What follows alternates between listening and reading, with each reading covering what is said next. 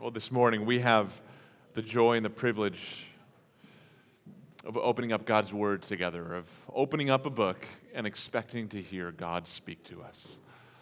And not just expecting to hear God speak to us, but to encounter Jesus, in whose face is the very reflection of God Himself. This is a holy moment that we have together. Well, this morning we're going to be opening up to the book of Mark in chapter 3, verses 7 through 19. Si habla español, abran sus Biblias al Evangelio según Marcos, capítulo 3, versículos 7 a 19. We've been in the book of Mark now for a couple months, and this is a book written by a man named Mark, a man whose burden was to answer the question, who is Jesus? This is the most important question that we could ever ask, and it is the first question that we should ask in every scenario, because who Jesus is informs the kinds of decisions we make, the behavior that we exhibit, the words that we speak, the motivations of our hearts. And in chapter 1, verse 15, Jesus came announcing that He had come to call people into God's kingdom, that the kingdom had drawn near to people in Himself. But in today's passage, the question relating to who Jesus is what kind of life does God call kingdom people into? What kind of life does God call people whom He's called into the kingdom into? Or in other words, what does it mean to follow Jesus? What does a life of following Jesus look like? This is a big question. So, without any further ado, let's read the passage at hand and begin to explore what the answer to that question might be. Beginning in Mark chapter 3, verse 7. Jesus withdrew with His disciples to the sea, and a great crowd followed from Galilee and Judea and Jerusalem and Idumea and from beyond the Jordan and from around Tyre and Sidon. When the great crowd heard all that He was doing, they came to Him. And He told His disciples to have a boat ready for Him because of the crowd, lest they crush Him, for He had healed many, so that all who had diseases pressed around Him to touch Him. And whenever the unclean spirits saw Him, they fell down before Him and cried out, "You are the Son of God!" And He strictly ordered them not to make Him known. And He went up on the mountain and called to Him those whom He desired. And they came to Him.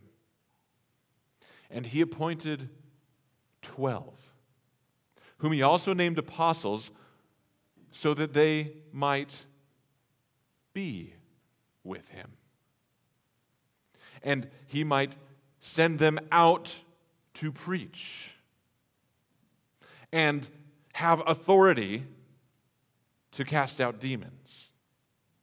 He appointed the 12, Simon, to whom He gave the name Peter, James the son of Zebedee, and John the brother of James, to whom He gave the name Boanerges, that is, sons of thunder. Andrew and Philip and Bartholomew and Matthew and Thomas and James the son of Alphaeus and Thaddeus and Simon the Zealot and Judas Iscariot, who betrayed Him. This is God's word. Would you join me in a word of prayer? Heavenly Father, Lord, would You still our hearts? Would You take captive our distracted minds? Would you awaken our affections that are so easily impressed by things other than you? Would you open the eyes of faith in our hearts that we might see Jesus anew, behold him afresh, love him more than we did coming in here today because of the great love with which he loved us, because he set his eyes upon us and desired that we be with him.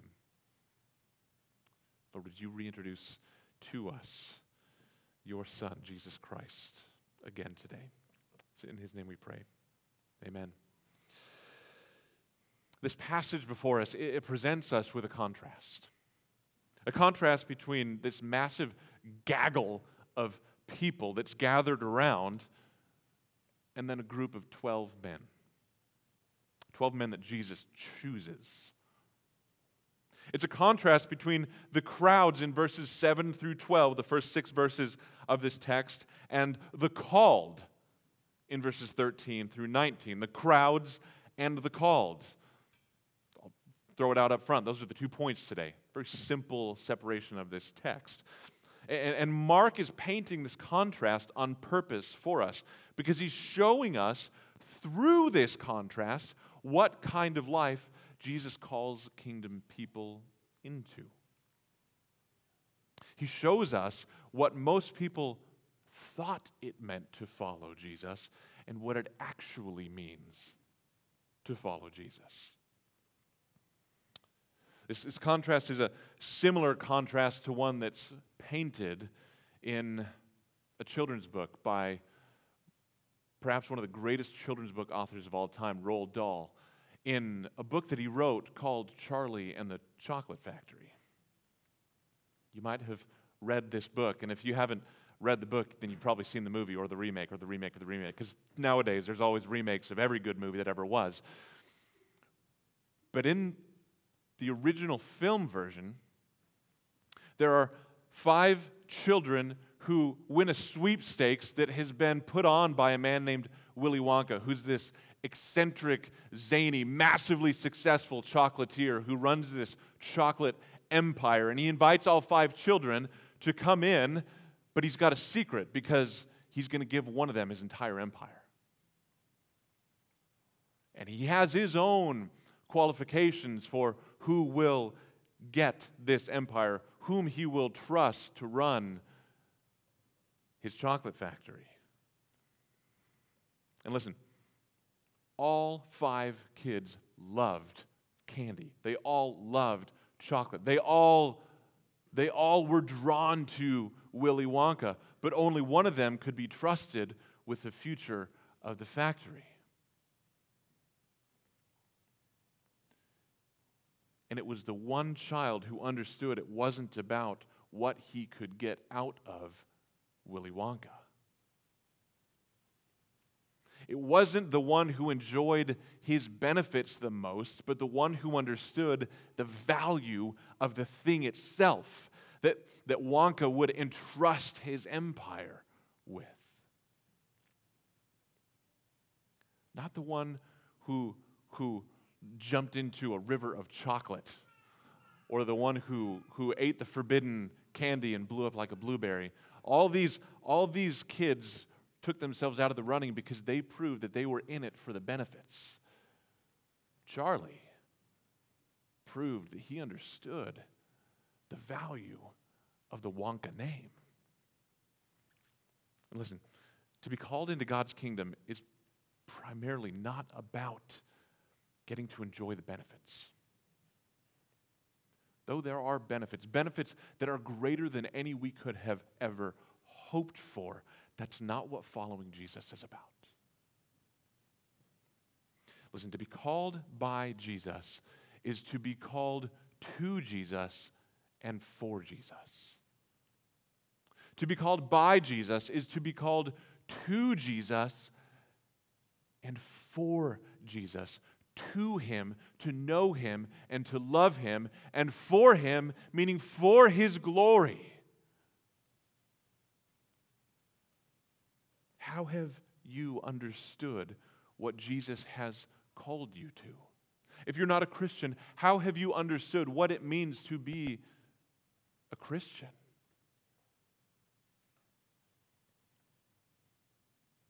This text helps us to understand that and to maybe even correct mistaken understandings or reorient our hearts and minds toward how Jesus defines what it means to follow him.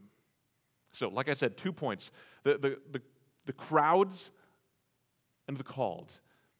And as we look at the second point, the called, we see Jesus give directives to these 12 men that begin to open our eyes to what it means practically to follow Jesus. So, let's begin with the crowds in chapter 3, verse 7. But as we do, can I ask you to just look to God and ask his Spirit to humble your heart? Because this is a moment where we're going to ask ourselves, what benefits of Jesus we're desiring more than Jesus himself? I'm getting ahead of myself here, but purposefully, because I want us to be able to position ourselves not so that we're going, yeah, this sermon isn't really for me. I really get it. I've been a Christian for 3 or 4 or 5 years or however long, and I get this. I know the answer to this question. Let's not assume or presume any of that. Let's humbly position ourselves before God's Word and ask his Spirit to do work in our hearts and illuminate anything that might be in our hearts that's worth illuminating. So, with that, look down at verse 7 with me. Mark says that Jesus withdrew with his disciples to the sea. This is the Sea of Galilee, because a great crowd followed. And this crowd followed from 5 different regions to the north, the south, and the east of Galilee. As many as, get this, as many as 100 miles away. These people are traveling by foot, at best by donkey or camel. 100 miles to see Jesus. And he gets into a boat. He asks his disciples to get him a boat so that he can stand and preach from the boat. And chapter 1 tells us that's why he came, to preach. That was the functional purpose for why he came. So he has this crowd pressing around him, and he needs to get away from the press of the crowd. So he gets into a boat and tethers it several meters offshore so that he can teach from the boat to keep people. There's a moat between the people and him so they can't press in on him. And the reason why they were following him is telling here. Look at verse 8.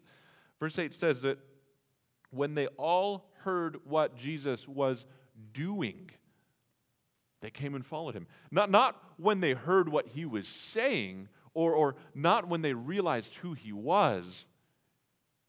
It was when they heard what he was doing. Ooh, what he was doing looks pretty beneficial. I'd like to get some of that. Verse 10 reminds us of what exactly he had been doing. It says, for he had healed many. So all who had diseases, or that word for diseases is affliction. So all who were suffering pressed to touch him. They all wanted the benefits of Jesus. Now, if you are sick or hurting, is it a bad thing to want to be relieved of it? No. Not at all. I don't want to seem unsympathetic here. But this was Jesus. This was Jesus, the one whom the voice from heaven rang out saying, this is my beloved Son, in whom I am well pleased. He had come not as a mere miracle vending machine. His healings instead were a neon arrow illuminating, pointing to who he is. His miracles were his teaching with flesh on them to demonstrate and to give veracity to what he was teaching. which, when understood, should have resulted in repentance and faith and in worship of him. But Mark makes no comments about the faith of the crowd because Jesus' miracles just produced in them a desire for more miracles. Just a desire to get more from him. See, this crowd is presented as a crowd following Jesus around, but they were not followers of Jesus. There's a clear distinction. Author Jeremy Treat says, the minute that you reduce Jesus to a means to an end, he's no longer a savior, but a stepping stool. And you're not worshiping him, you're using him. Jesus is not the means to your goal, he is the goal. Each person in the crowd followed Jesus for himself or for herself. Self-interest drove their mania to get to him. They were using him as a stepping stool. Let me ask you, friend, are you using Jesus as a stepping stool in any way in your life? What is your goal that you're using Jesus to get to? If you ask yourself, what is it that you really want at this moment in time? What do you really desire? In your heart, do you view Jesus as the vending machine that holds what you really want? And you hope that by him or through him, you can get to that. And that's what your heart is really set on. That's what your eyes are set on. And wherever that's the case, and again, like I said, we need to position ourselves to be humble and to receive God's grace here. Because wherever that's the case, you're missing what it means to follow Jesus. You're missing who Jesus really is. Now, interestingly, in this text, there is a group who does understand who Jesus is, and with crystal clarity, it's demons. Interesting. Terrifyingly interesting. Look at verses 11 and 12. The focus here isn't on the exorcisms that Jesus performed, but that the impure spirits, the demons, recognized Jesus. Look at verse 11 again. They saw him and immediately said, "You are the Son of God." There is no higher Christological confession in the book of Mark. We hear that confession from the voice of the Father in his baptism. We hear it from demons again in another place. We hear it again from the Father to this private group again later in the book. And then the only other time we hear it from a human is the Roman centurion at the crucifixion of Jesus. This is the fullness of the revelation of who Jesus is, and the demons get it. Listen, don't miss this. Those who exist in the spiritual realm and had existed for millennia, who had seen God and who knew who God is, they saw the reflection of God in Jesus. But friends, the point in verses 7 through 12 is that neither the crowds nor the demons were followers of Jesus. Although the demons, they correctly understood Jesus' identity, they didn't worship him, they hated him. And although the crowds didn't hate Jesus, they used him for their own self-interest. So neither represent what it is to be a follower of Jesus, not merely knowing who he is, or being okay with him, but just wanting his benefits. Neither is what it means to be a follower of Jesus. But in verses 13 through 19, Jesus calls 12 men, and he tells us what it means to truly follow him. So the second point, second half of this text, the called, the crowds, and now the called. And Jesus retreats from the lake to a nearby mountain, and he usually ascended a mountain to go and be alone with God. And he did here go to be alone, but he took 12 guys with him. And he gathers them around him, and he does two things. First, he names them. Secondly, he describes what it will mean to be his followers. Now, it's this second thing where we're going to spend the most of the remainder of our time, but I don't want us to miss what's happening in the naming here. He names them apostles. He names them apostles. Look at verse 14. And he appointed the 12, whom he named apostles. Jesus gave this name to only these 12, and then one other guy in Acts 1, after Judas betrayed Jesus. But only 12 guys, only 12 people would receive this designation. The number 12 was symbolic because it was the same number as the number of tribes in Israel. And Israel had failed to receive God's promises. And we're at a point in time where there had been 400 years of God's silence toward Israel. So Israel, as God's people, had seemed to fall out of the favor of God's promises. But here we have 12 men being chosen by the Messiah, representing the reconstitution of God's people. Jesus would form the foundation of the church after his death and resurrection through these 12 guys. And that's what he's doing right now, in this moment. When he calls these 12 and calls them, names them apostles, he is building the foundations for his church. Pause for a moment and think about that. At this moment, on a mountain, early in Jesus' ministry, he was already building his church. He was building this church. A couple thousand years ago on a mountainside with 12 guys, laying the foundations for the church that would reshape history through his gospel. That's a powerful realization, isn't it?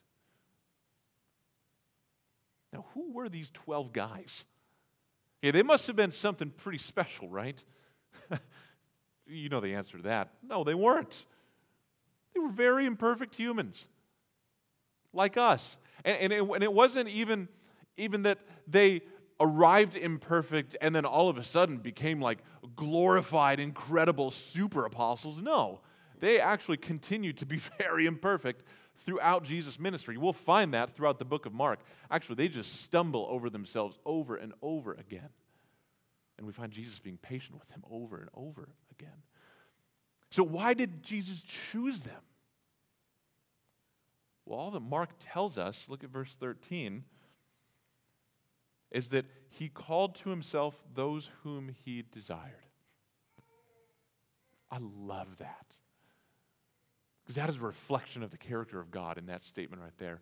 He called them because he desired them. Deuteronomy chapter 7, verse 8, God tells the nation of Israel why he called them out of all the other nations and all the other peoples on the earth. He says, I did not set my love upon you because you were the biggest. In fact, you were this tiny little people in slavery in Egypt. Barely a people at all. He said, I didn't set my love upon you because you were the best available candidates. He says, no. In Deuteronomy 7:8, he says, I loved you because I have loved you. Literally, I've loved you because I chose to set my love upon you. He knows you. He knows these 12 guys in all their imperfection, all your sinfulness. In fact, look down at their list of names in verses 16 through 19. He doesn't just name them apostles, he actually gives them nicknames. This portrays that Jesus isn't some taskmaster to his followers. He isn't just some ruler and leader. He becomes the friend of those he calls. He gives Simon the nickname Peter, which means rock, which will actually be symbolic of the role that he will play in the founding of the church in Matthew chapter 16. But Peter was actually a name, actually, it wasn't a name in Greek. We think of it as a name because it's a very common name nowadays, but in Greek and Aramaic, the languages they spoke back then, nobody was called Peter. So he says, Simon, I'm going to call you the rock. And then he looks at James and John, and he calls them the sons of thunder, which in today's parlance would be like calling them thunder and lightning. And most commentators think that the reference here is these guys cause commotion. They're sort of loose cannons. They're like bulls in a china shop. And they prove to be that. Jesus knows the kind of character and personality that these guys have. And it's not reflective of perfection and idealism. He goes, James and John, you guys are kind of knuckleheads. The other Simon, he calls Simon the Zealot, which isn't a reference to the political party of the Zealots, but saying that he knows that Simon will be somebody who's zealous for the law, zealous for God's kingdom. Judas Iscariot is a reference to the region where Judas came from, which was Kerioth, which actually connected him with the political movement in that area, which wasn't necessarily a good one. So Jesus looks at these guys, and he knows their imperfections, and he looks forward into the future, and he sees that Peter, the rock, will deny him. And he knows that Thomas will doubt him. And he knows that James and John will be ambitious for their own glory, kind of like the crowds. He knows that when he's arrested, all 12 of them will run away and flee. And he called them because he loved them, because he desired them. Same is true of you, friend. If Jesus has called you, he's called you because he has set his love upon you. As simple as that is, it's true. If he has called you, he's called you because he loves you. He doesn't call sinners to himself to magnify their qualifications, but to magnify his grace. He calls sinners to himself to magnify his grace. Once again, we're learning who Jesus is. He's a gracious Lord. And once he has called us, then he tells us what it means to follow him. Track with that. Once he's called us, then he tells us what it means to follow him. Think back to the Willy Wonka illustration at the beginning. Wonka was searching for a child who fit the description he was looking for. Jesus makes us into the description he's looking for. That's not the basis for his calling of us. Isn't he good? He doesn't call us because we've already achieved to some standard that he expects of us. He calls us out of grace and then calls us into what it looks like to follow him. He doesn't call those who sufficiently desire him.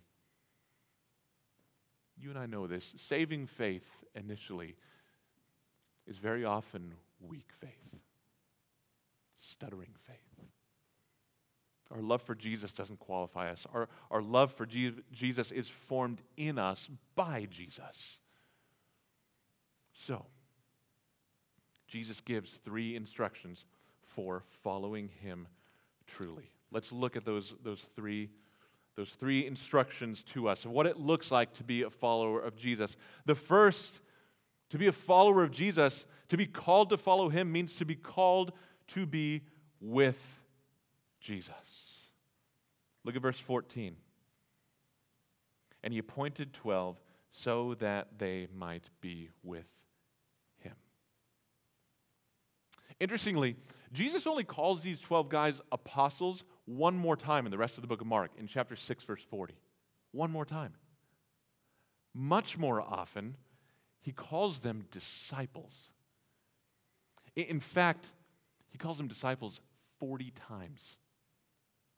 40 times. But not only them. Disciple is the most frequent title for someone who has come to be a citizen in God's kingdom. In the New Testament, we're called Christians 3 times. We are called believers 15 times. We're called disciples 235 times. This is the primary title of somebody who's come to follow Christ.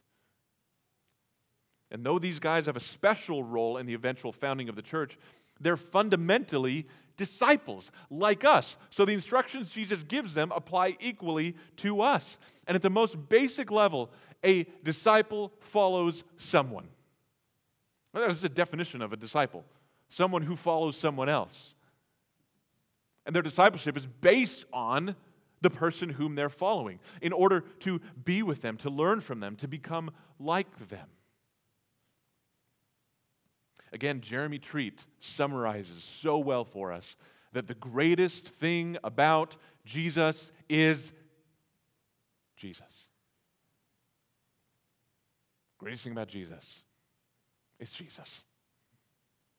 While there are many benefits that come from Christ, nothing compares with knowing Christ and being in His presence.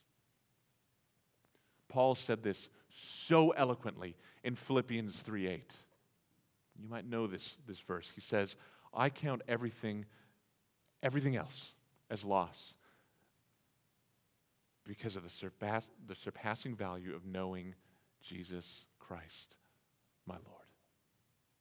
Everything else is loss. Whatever other benefit I might have in this life, it is as nothing compared with knowing Him.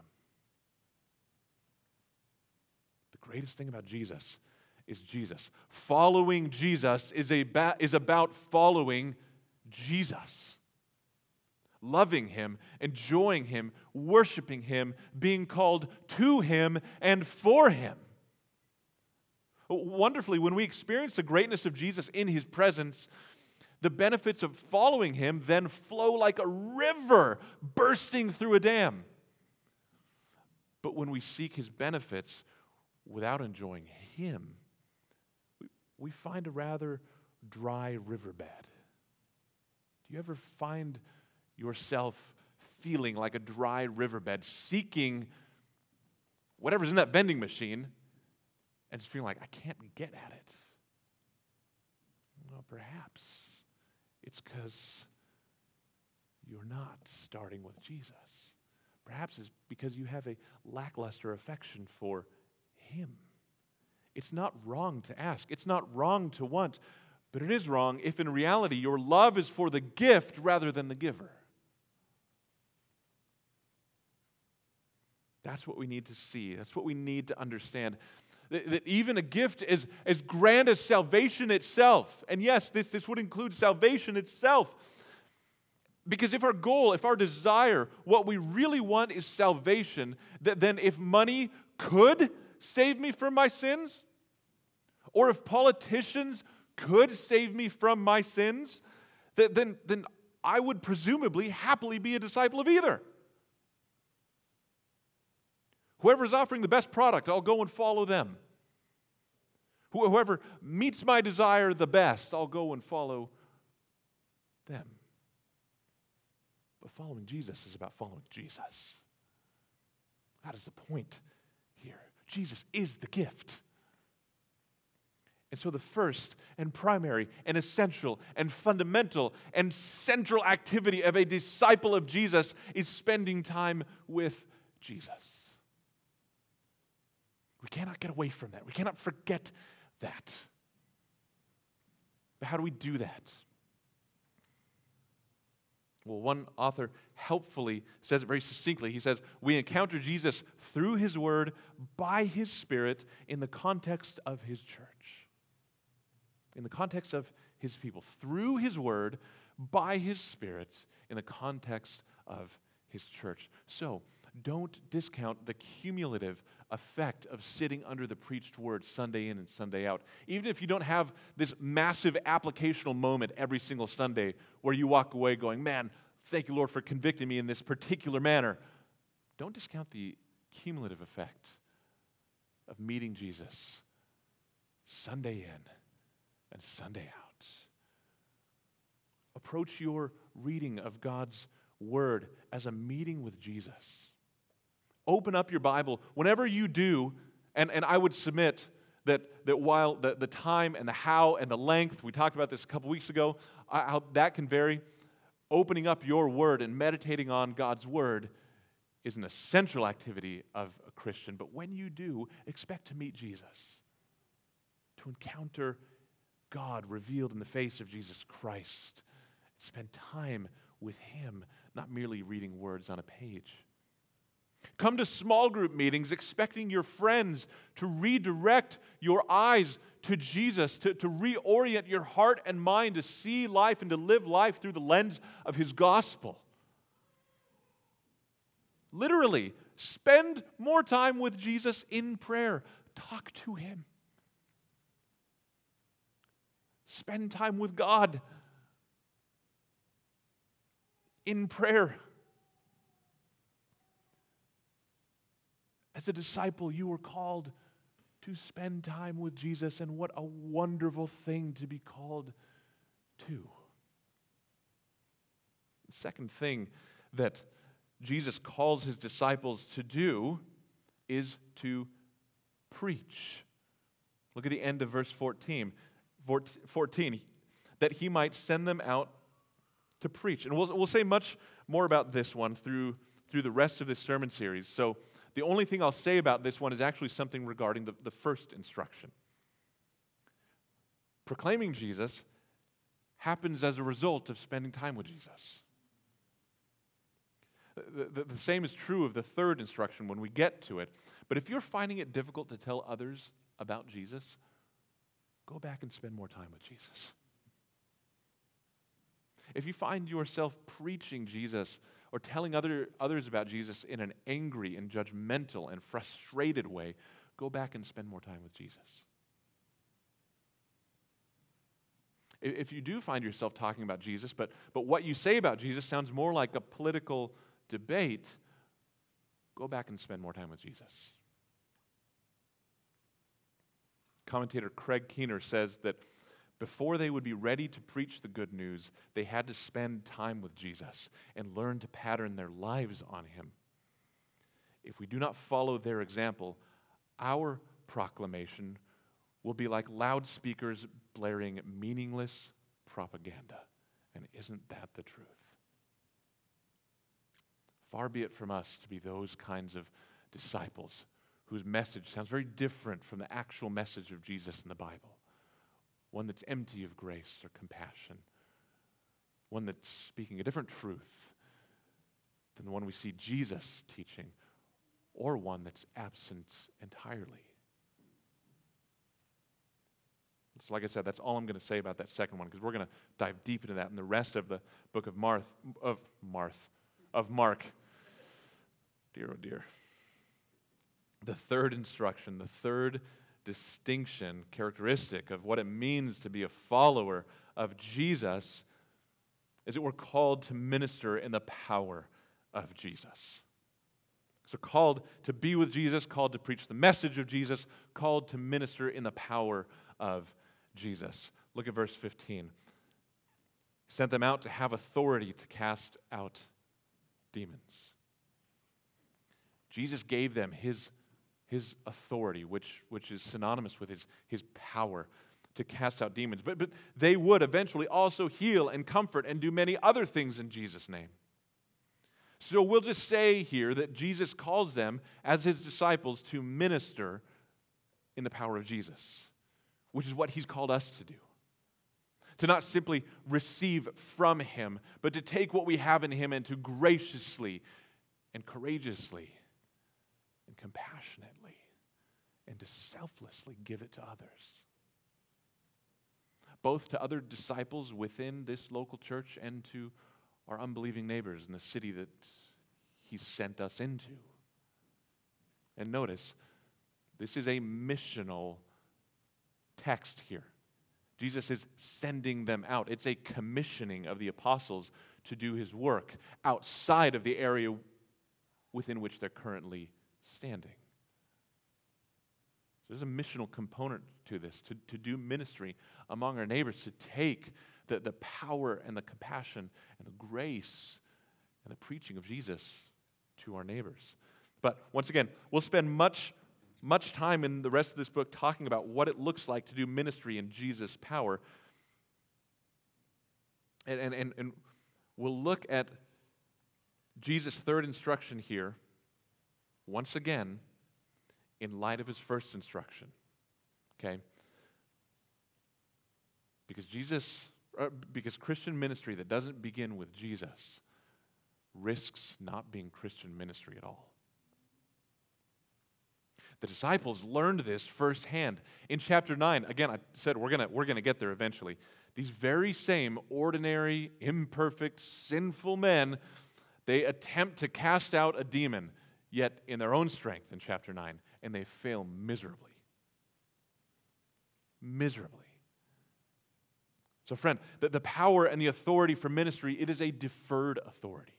It's a deferred power. It comes from Jesus. And it has nothing to do with saying in Jesus' name as though it were a secret code. That's not what it means here.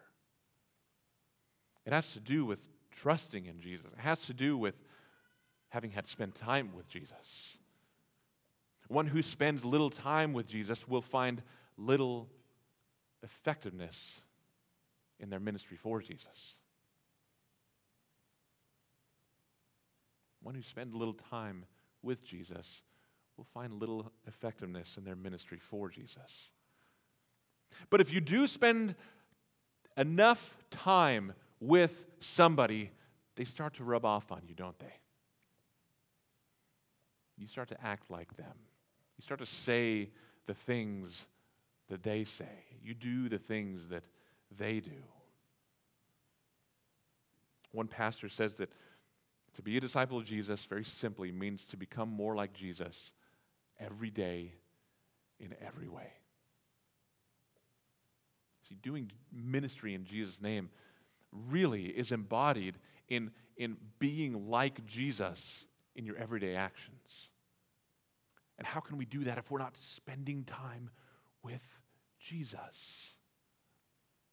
Your words and your actions, your ministry will begin to reflect whose ever disciple you are. So there's an implication here. If you are spending a whole lot of time thinking about and spending time with any particular person, your words and your actions will begin to reflect them. And so at times, our words and our actions suggest that we're acting more as the disciples of other people than of Jesus. So do you function as though you are a disciple of someone else besides Jesus? Whose disciple do your words and actions reflect that you are? You see, we can be disciples of Christ, but begin to sway and to merge off trail and to live lives that reflect a little bit more of somebody else or another group. Maybe it's whoever is currently trending, you're just prone to following whoever everybody else is following and listening to. We're prone to being disciples of evangelical culture, doing things that other Christians are doing, not because it's something that Jesus had commanded or is in line with his character, but because that's just what Christians these days do. Oh, we can be disciples of ourselves, of our own opinions, of our own expertise, of our own experiences, seeing ourselves as the authority, modeling our lives based on what we feel and what we want. We can rub off on ourselves. We can be disciples of a Jesus who doesn't exist. We can style our image of Jesus after what we want him to be rather than who he is. And we can say, well, if Jesus were here, he would do this or that. And it begins to become a reflection of Jesus that bears no resemblance to the historical, fully God, fully man, Jesus the Christ, who lived and died and was raised for our salvation. Whose disciple do you tend to be other than Jesus? But if we are committed to following Jesus, if we are committed to being his disciples, to being called to him and for him, rather than merely being called to enjoy his benefits, then we must spend time with him and foster a love for him. Because oftentimes, and get this, if you haven't been listening until now, listen right now, because oftentimes doing ministry in the power of Jesus oftentimes takes the shape of his cross.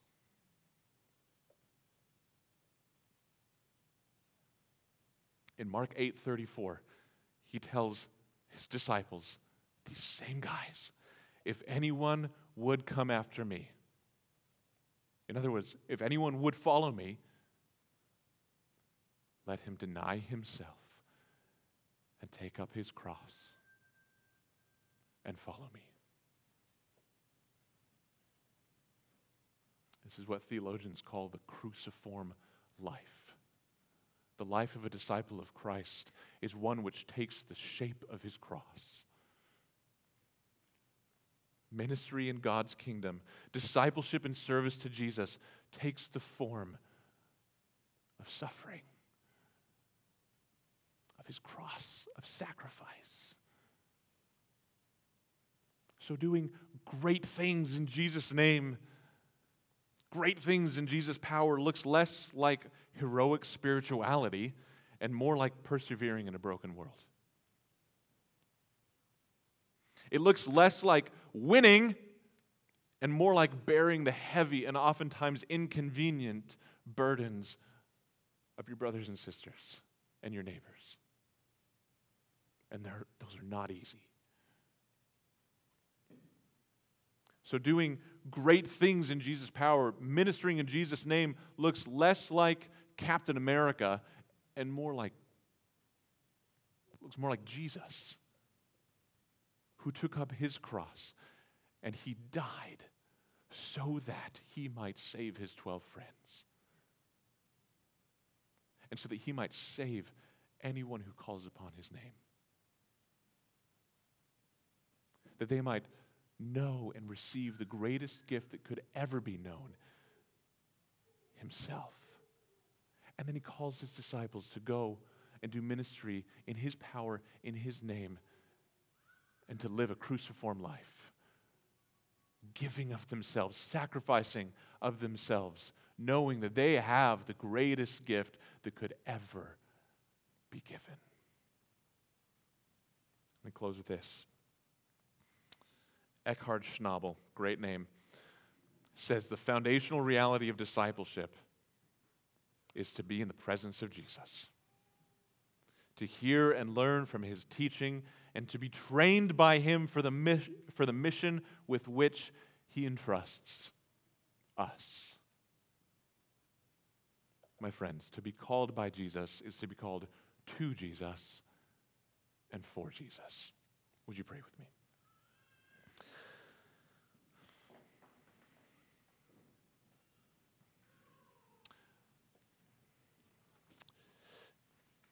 Father, thank you that you've given us a benefit. It's greater than we could have ever imagined. You've given us your Son. You've given us your greatest treasure that he might be our greatest treasure. And through him, you've given us everything that we could have ever wanted. Lord, I pray that you would help us to not confuse the gift with the giver.